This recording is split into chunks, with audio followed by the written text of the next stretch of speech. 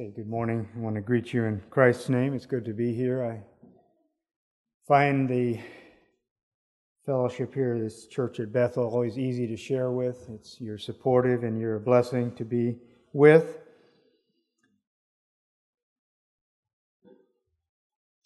The title to this morning's message is Abraham Persevering Faith. The text is taken from Hebrews chapter 11, verses 8 to 19. If you want to turn there, I would invite you to do that. We'll be reading that in a few moments.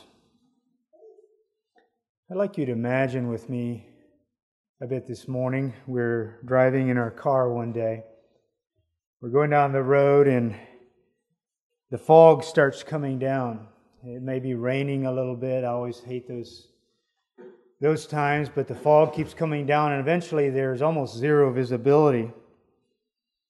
Even the birds are walking. They are below limits for them. And we lost our reference. We feel very, very much isolated. We're driving along in our car and we just can't see far at all. And we're starting to get very uneasy. We don't know what the hazards may be around us. If someone is going to rear end us at any moment, we don't know what we should do.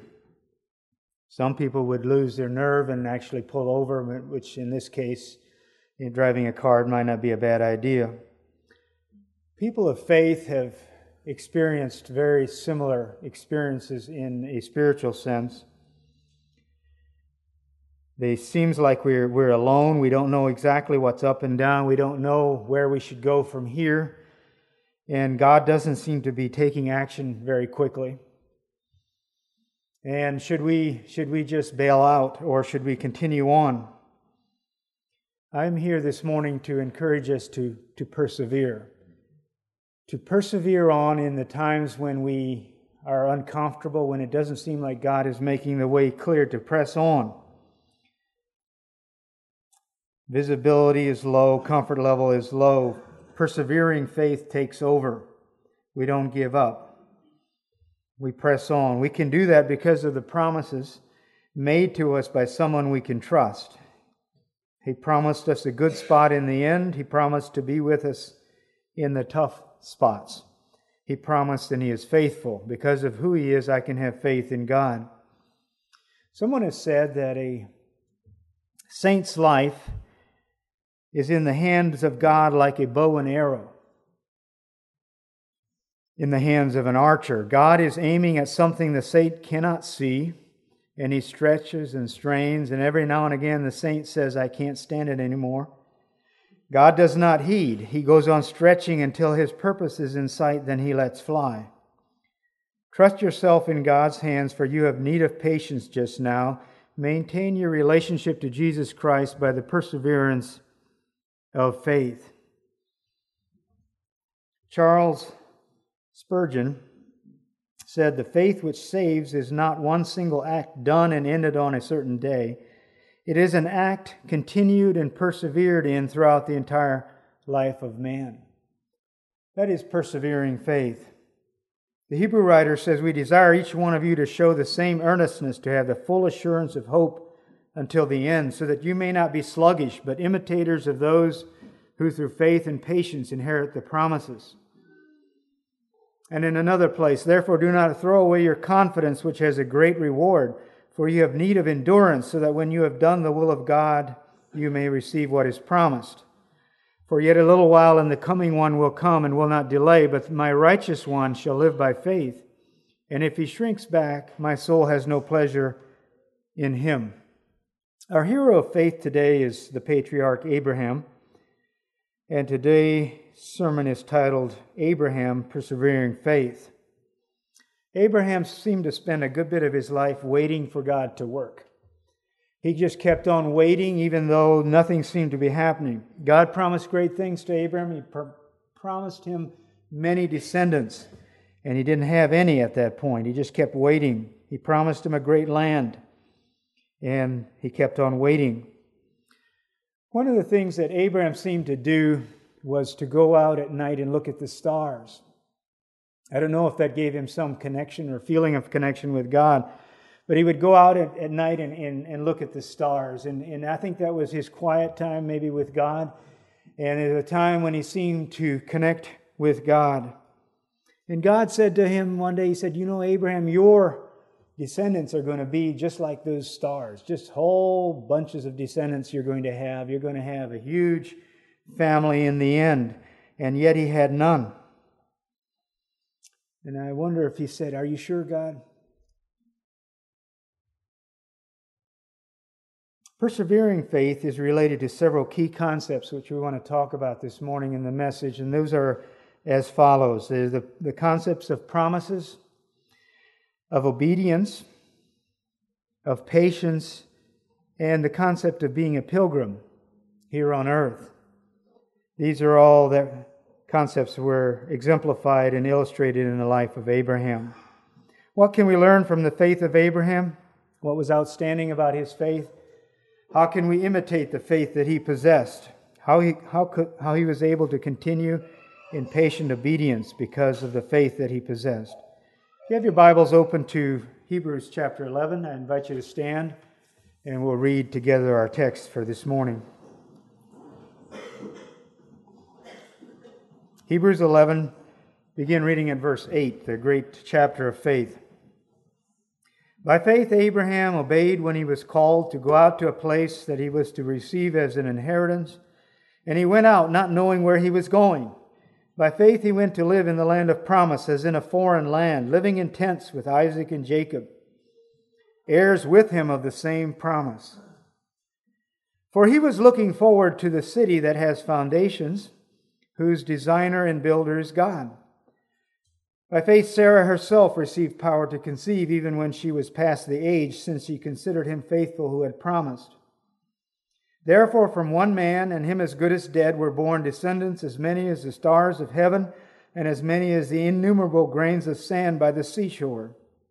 These all died in faith, not having received the things promised, but having seen them and greeted them from afar, and having acknowledged that they were strangers and exiles on the earth. For people who speak thus make it clear that they are seeking a homeland.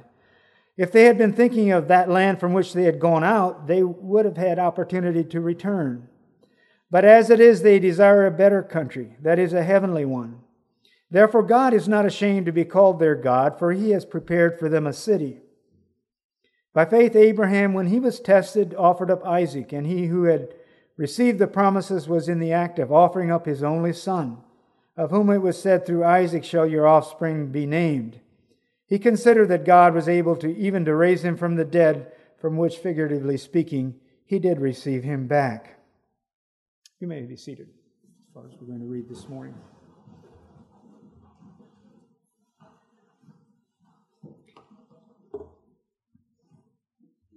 Abraham started out his life in Ur of the Chaldeans. God called him to leave his home and familiar surroundings to go to a country that he had never seen. And I think it's hard for us to envision exactly what all that involved, but Abraham obeyed. Abraham's father Terah went with the family group up to Haran. They stayed there until Terah died. And Abraham and his nephew Lot continued on down the land to the land of Canaan, as outlined in the book of Genesis. Abram and Lot later parted company. Abram and his family lived in tents, moving about in the land of Canaan. Once during a famine, they spent time in Egypt. In separate incidents, when Abram set up his tent, he built an altar to worship God. Abram was buried in Shechem in the cave of Machpelah that he had purchased as a burial plot for his wife Sarah. Abraham lived a life of persevering faith. Now for the concepts we spoke about earlier. Concepts related to persevering in faith. And the first one is promises. Perseverance in faith is related to promises. Promises from God in our case. Promises from God to Abraham in his case. It's a key concept relating to persevering faith. I don't know if any of you have seen Lake Tahoe on the map out west.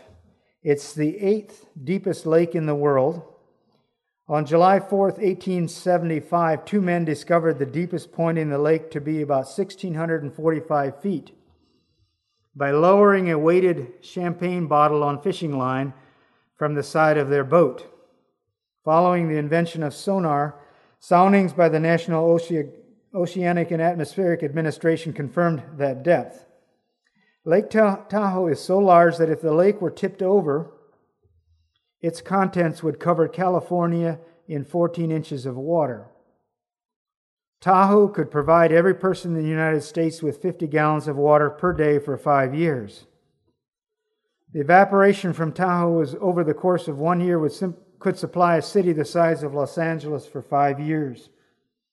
And Lake Tahoe is a small lake compared to some other large lakes like Lake Superior and so on. Your use of water could never personally exhaust the limits of Lake Tahoe. And that would be an illustration of God who has no limits. Whatever you need, you can never exhaust God's supply. What is a promise? God gave Abraham promises. He gives us promise. It's a declaration of some future action or inaction, something that will happen in the future or not happen. And promises are only as valid as the person making them. Only as valid as the person's trustworthiness and his capability of following through on the promise. Is he capable of carrying it out? Our scripture tells us that Abraham saw God as both faithful and strong, all-powerful and able to carry out what he had promised. God is really the only one that can follow through on all his promises. He can absolutely do that because of his all-powerful nature. To Abraham, there were a number of promises. We'll just cover them quickly. There was the land promise. God told him that he would give him a land, that he would show him.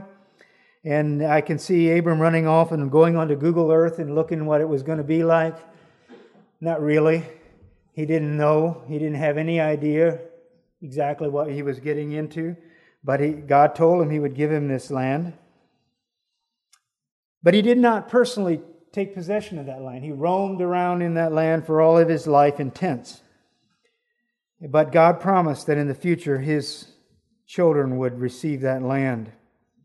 That promise was fulfilled when Israel, the nation, took possession of that land hundreds of years later.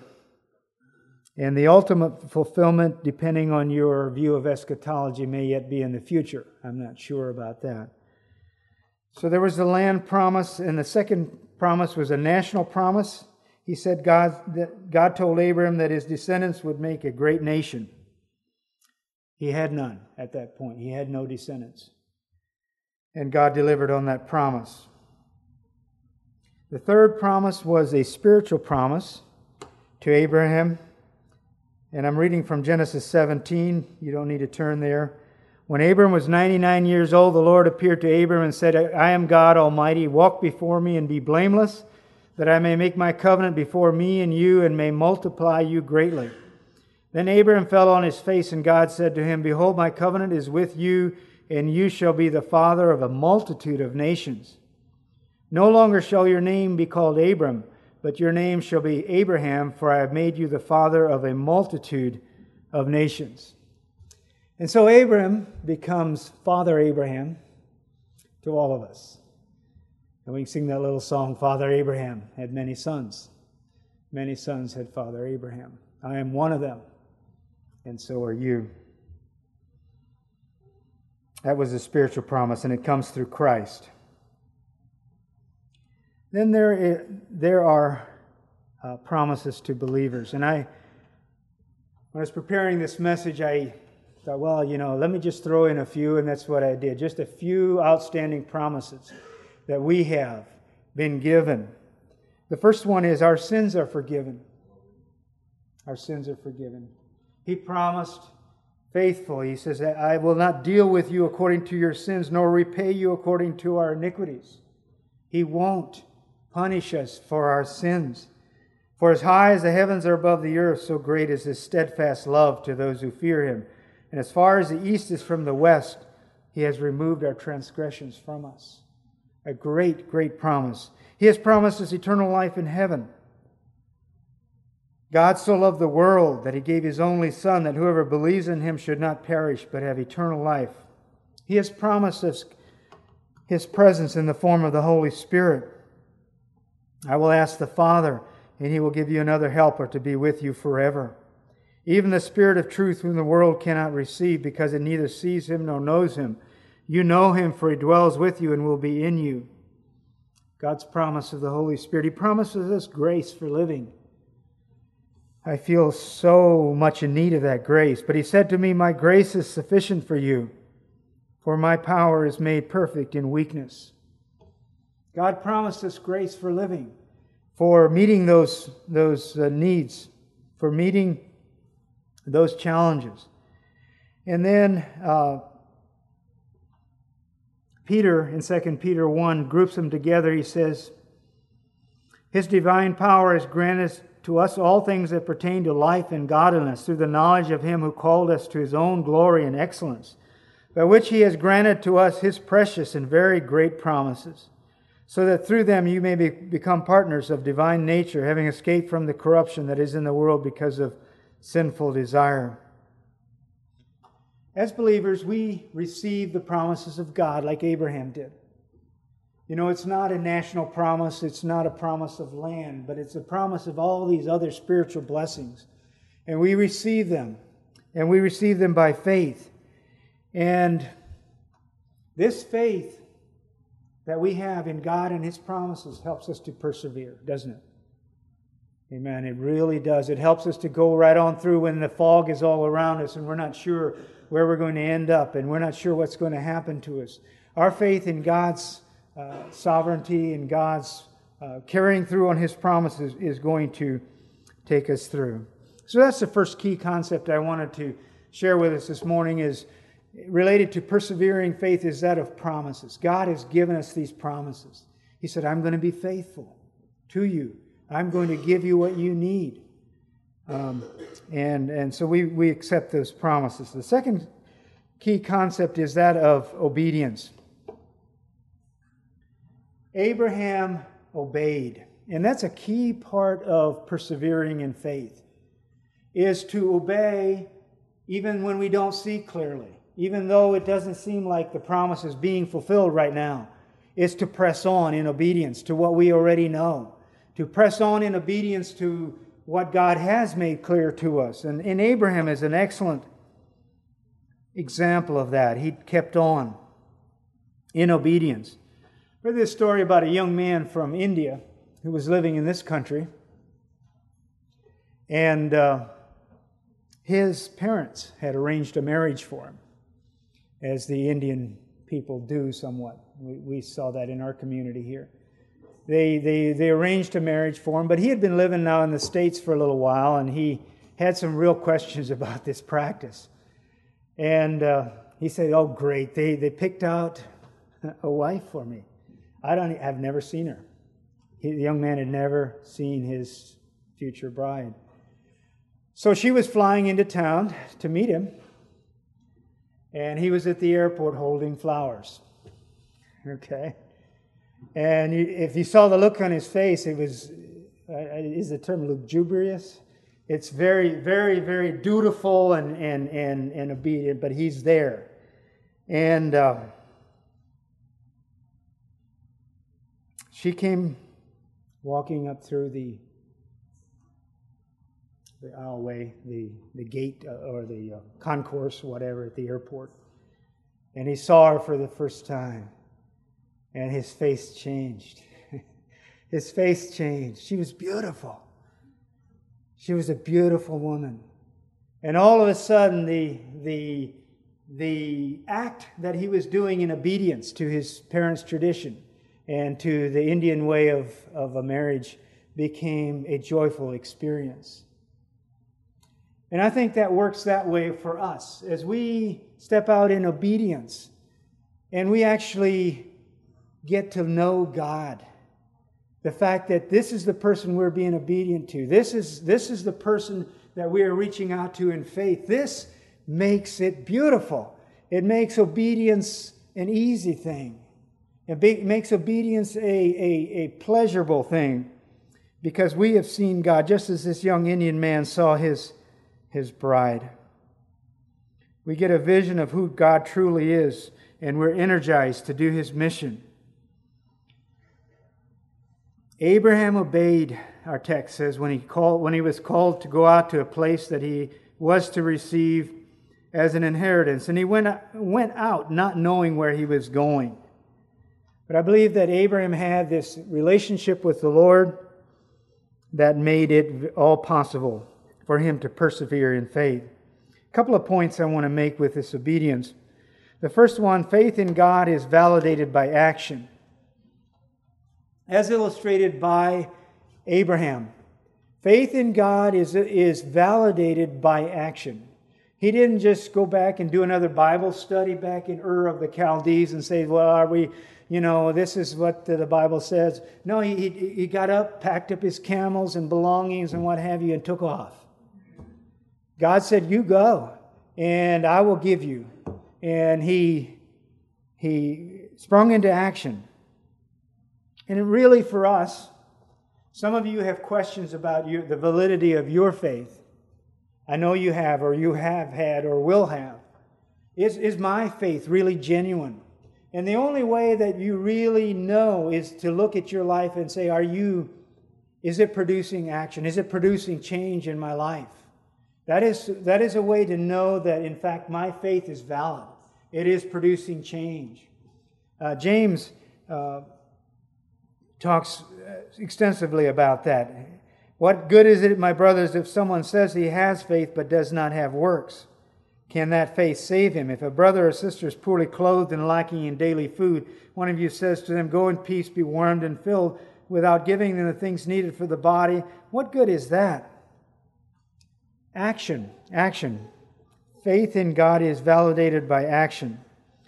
Abraham's obedience of faith, we know, was his moving out under God's command. And there are three characteristics that I would like to highlight in Abraham's obedience of faith. The first one is immediate. I mentioned that. It is timely. His obedience was timely. Secondly, it was active. It involved moving forward. And thirdly, it was submissive. Submissive to God in what God is asking of him and of us. Persevering in faith means obedience to what we know God is asking of us. The promises may be delayed from our perspective. Do we park the car because it's foggy outside and we are making slow going? No, we press on in obedience. That is the perseverance of faith. So the second key concept is obedience. Brothers and sisters, you persevere in faith by obeying what you already know. That is a perseverance of faith, is obedience, not rebellion, but obedience. The third concept is that of patience. And the Bible lists Job as being probably the most patient man in the Bible, but I think Abraham had to be right up there as a patient man.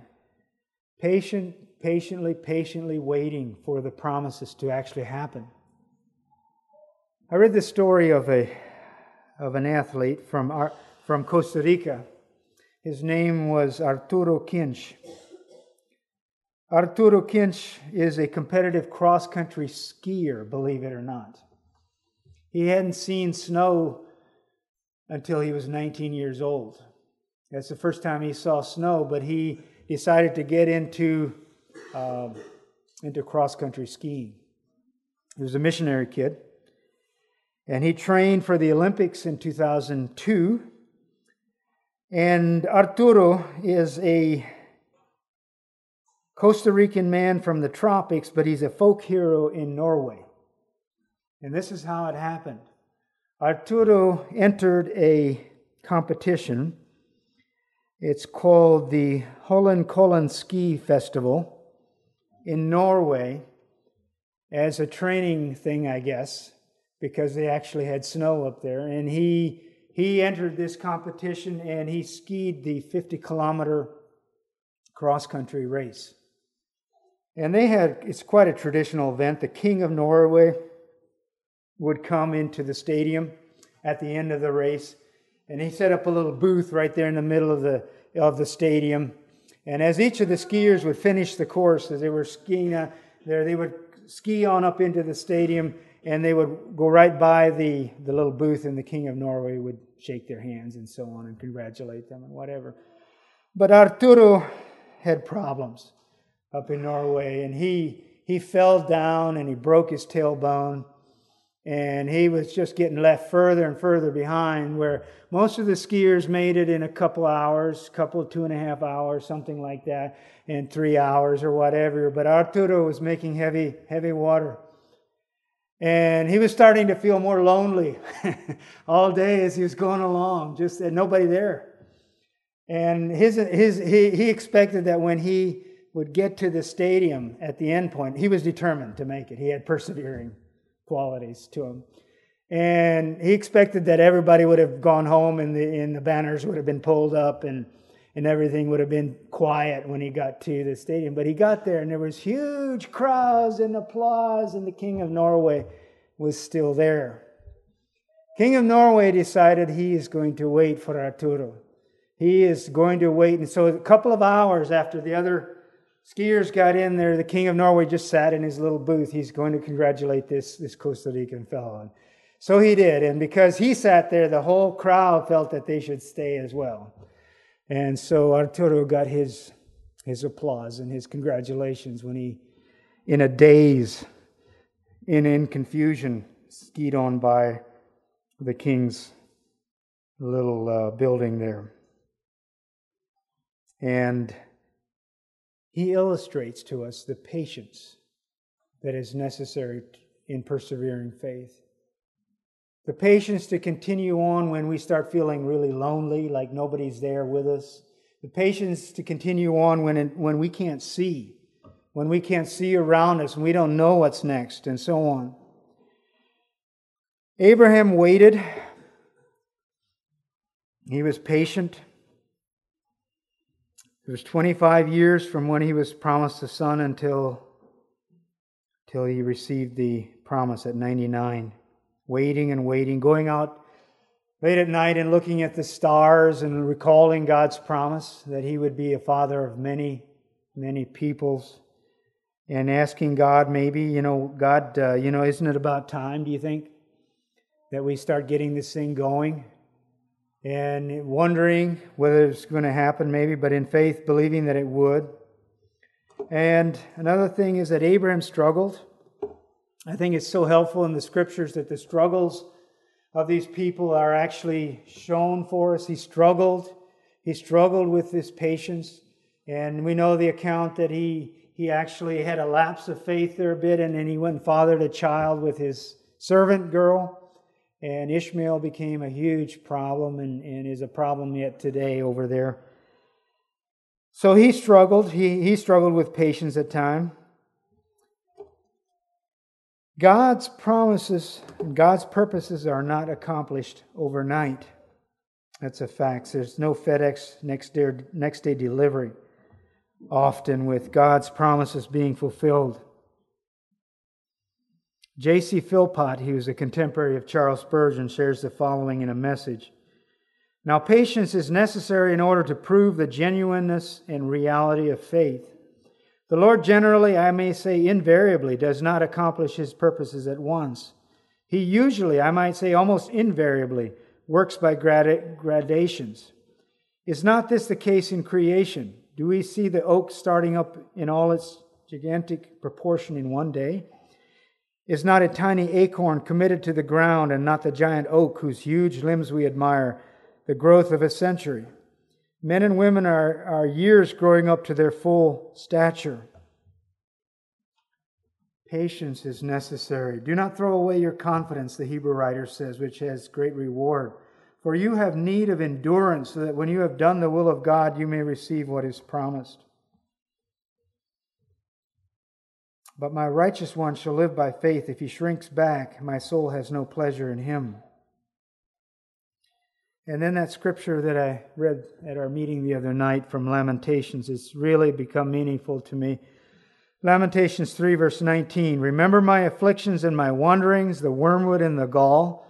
My soul continually remembers it and is bowed down within me. But this I call to mind, and therefore I have hope. The steadfast love of the Lord never ceases. His mercies never come to an end. They are new every morning. Great is your faithfulness. The Lord is my portion, says my soul, therefore I will hope in him. The Lord is good to those who wait for him, to the soul who seeks him. It is good that one should wait quietly for the salvation of the Lord. We have need of patience. We have need of patience to wait on God. It's not a sprint. It's not a stroll in the park. It's a long, hard race. And Arturo Kinch from Costa Rica could tell us something about patience, running with patience, the race that is set before us. You fall down, you hurt yourself. You don't quit. You get up because you are confident in God that He will work things out for you. You experience setbacks. And we realize that God has promised, even in our tough times, to be there with us and to provide a way of escape that we may be able to bear it. The final concept of having to do with persevering faith is that of pilgrimage.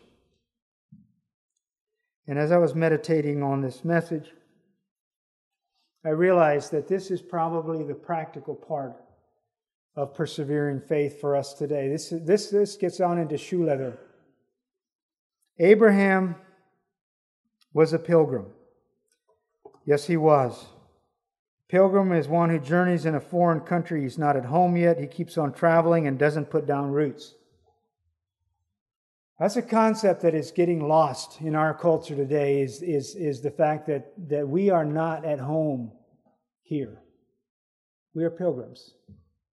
Yes, you have a place of dwelling. Yes, you have a place where you go at night to sleep and you have your family there and that's your home base here. But in a real sense, a Christian is not at home here. That's a concept that should be shared from the pulpit time and time again. We're not home. We are not home. Sometimes we act like we are, and we're not. We are not home yet. In the foreword of his book, Inside Out, Larry Crabb writes this, and I'm quoting, "Modern Christianity, in dramatic reversal of its biblical form, promises to relieve the pain of living in a fallen world. The message, whether it's from fundamentalists requiring us to live by a favored set of rules or from charismatics urging deeper surrender to the Spirit's power, is too often the same. The promise of bliss for now. Complete satisfaction can be ours this side of heaven. The effect of such teaching," continues Crabb, "is to blunt the painful reality of what it's like to live as part of an imperfect and sometimes evil community. We learn to pretend that what we feel now we cannot feel. We can feel it now, but we should reserve it for heaven. Beneath the surface of everyone's life, especially the more mature, is an ache that will not go away. It can be ignored, disguised, mislabeled, or submerged by a torrent of activity, but it will not disappear. And for good reason. We were designed to enjoy a better world than this. And until that better world comes along, we will groan for what we do not have. An aching soul is evidence not of neurosis or spiritual immaturity, but of realism. An aching soul. An aching soul that will never be at rest here is an evidence that we are pilgrims. An aching soul that is looking toward the future.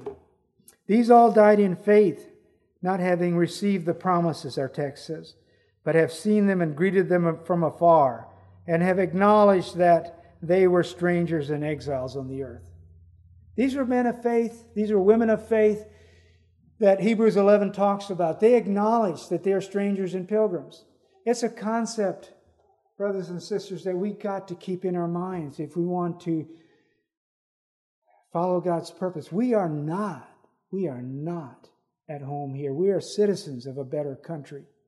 We are not at home here. Christians are pilgrims. 3 things that pilgrims practice. I should preface that just a little bit. Christians are pilgrims. I read a book in preparation for this message, and it's F.B. Meyer, and I don't know if you know what his actual name was. It's Frederick Brotherton Meyer. He was a Baptist preacher and an evangelist in England in the late 19th century, early 20th century. He was a contemporary of D.L. Moody. Maybe that's why he abbreviated his name too, I'm not sure. But anyway, I read his book, and I want to share just a bit of a quote from there. F.B. Meyer, The Obedience of Faith, Abraham, the Obedience of Faith. He says that sometimes pilgrims hang out in caves, but usually not. Very often they are to be found in the marketplaces and homes of men, distinguished only by their simpler dress, their girded loins, their restrained and abstemious appetite, their loose hold on gold, their independence of the maxims and opinions and applause of the world around, and the faraway look which now and again gleams in their eyes. These are the pilgrims. For them, the annoyances and trials of life are not so crushing or so difficult to bear, because such things as these cannot touch their true treasure or affect their real interest. Pilgrims. And I had to think of that in our current circumstance. Some of us are news junkies. We like to follow the news, and you're looking at this election coming up in about a month, and you can get all taken up in it and get all bothered by it, and take sides and get all, involved with it. We are not first citizens here. We are first citizens in heaven. And God is going to take care of us. God is going to work this thing out for His glory. And we don't need to get so involved and so worried about the present circumstances, because God is in control. And this is not, after all, our first allegiance, this country. It certainly is not. It is way secondary. And our primary allegiance is to God. 3 things that stand out about pilgrims, and I'm taking them from the life of Abraham. The first one is the tent. The tent. Abraham went around living in a tent. Tent's not terribly expensive. It's very irritating to try to set up if you don't know what you're doing, but it's not terribly expensive. It's not terribly substantial. And the principle here is that we can actually invest too much in our place of abode. I'll say, now you're trying to step on somebody's toes. Maybe. I'm stepping on my own while I'm doing it. Our tent needs to be a functional place to live in. We don't have to make it into a palace. We really don't have to. I think there's nothing wrong with making it comfortable and making it useful and making it beautiful, but it needs to be there, a place to live. Why? Because we are actually not permanently here. The tent is the principle of pilgrimage. The tent means that there is going to be something later on. Abram lived in a tent. It was very impermanent, not terribly expensive. The second principle is the altar. Wherever Abraham went as a pilgrim throughout the land of Canaan, you read through the book of Genesis and you'll see him coming up to wherever, and he would set up an altar. And that is something that we as pilgrims need to do also. Wherever we are, we need to set up our worship. Our worship is wherever we are, and it needs to be a priority when we arrive to where we're going, is our altar. Our altar needs to be one of the first things that we set up. The third one is the view. And the theme of this message has been Abraham out looking at the stars, and that they could represent the promises of God. The view is the promise of God to us. I want to introduce you to a word that you may not know what it is. The word is pronounced funambulist. How many of you know what a funambulist is? It's a tightrope walker. A funambulist is a tightrope walker. I didn't know that till recently. There's a special word for those tightrope walkers who display amazing feats of balance on a high wire. They're called funambulists. In his book, Off Balance on Purpose, business leader and funambulist Dan Thurman writes that these daredevils are constantly making small critical adjustments, lifting their free leg as a counterweight, raising and lowering arms, adjusting their pole. A good funambulist is never truly at rest or on balance. As a matter of fact, Thurman writes, they are perpetually off balance, making adjustments that bring them through a point of balance only to readjust on the other side. Most of these movements are so subtle that they are imperceptible to the audience. They make it look effortless. But it's not as easy as it looks. So how do they maintain their balance? When the new students step onto the rope, they almost invariably look down at the rope to make sure their feet are placed on the rope. Big mistake, because they're going to fall. New students tend to look at the bar that they're holding out each side. Look at the placement of their hands. Big mistake. The experienced funambulists direct their gaze toward the platform at the other side. And if you could look at it very, very closely, if you could watch them very closely with their feet, you would probably never notice it if you were watching them from a little distance, but they're constantly adjusting their feet. They're constantly adjusting themselves. They're constantly adjusting the bar. They're constantly making little corrections as they're moving along. They're never static. They're never still. And they're adjusting them with their eyes on the goal at the end.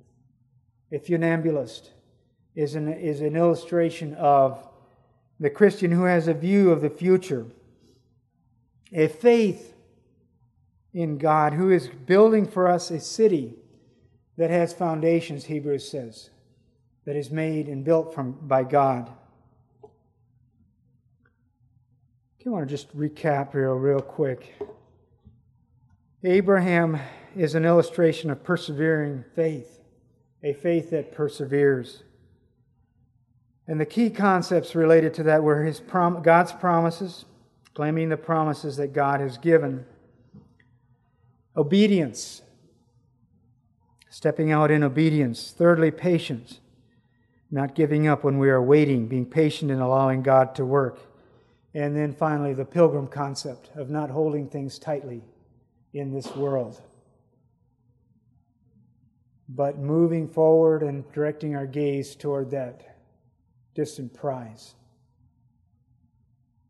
And the one who will tell us, well done, thou good and faithful servant. May God bless you, and we'll call for a song.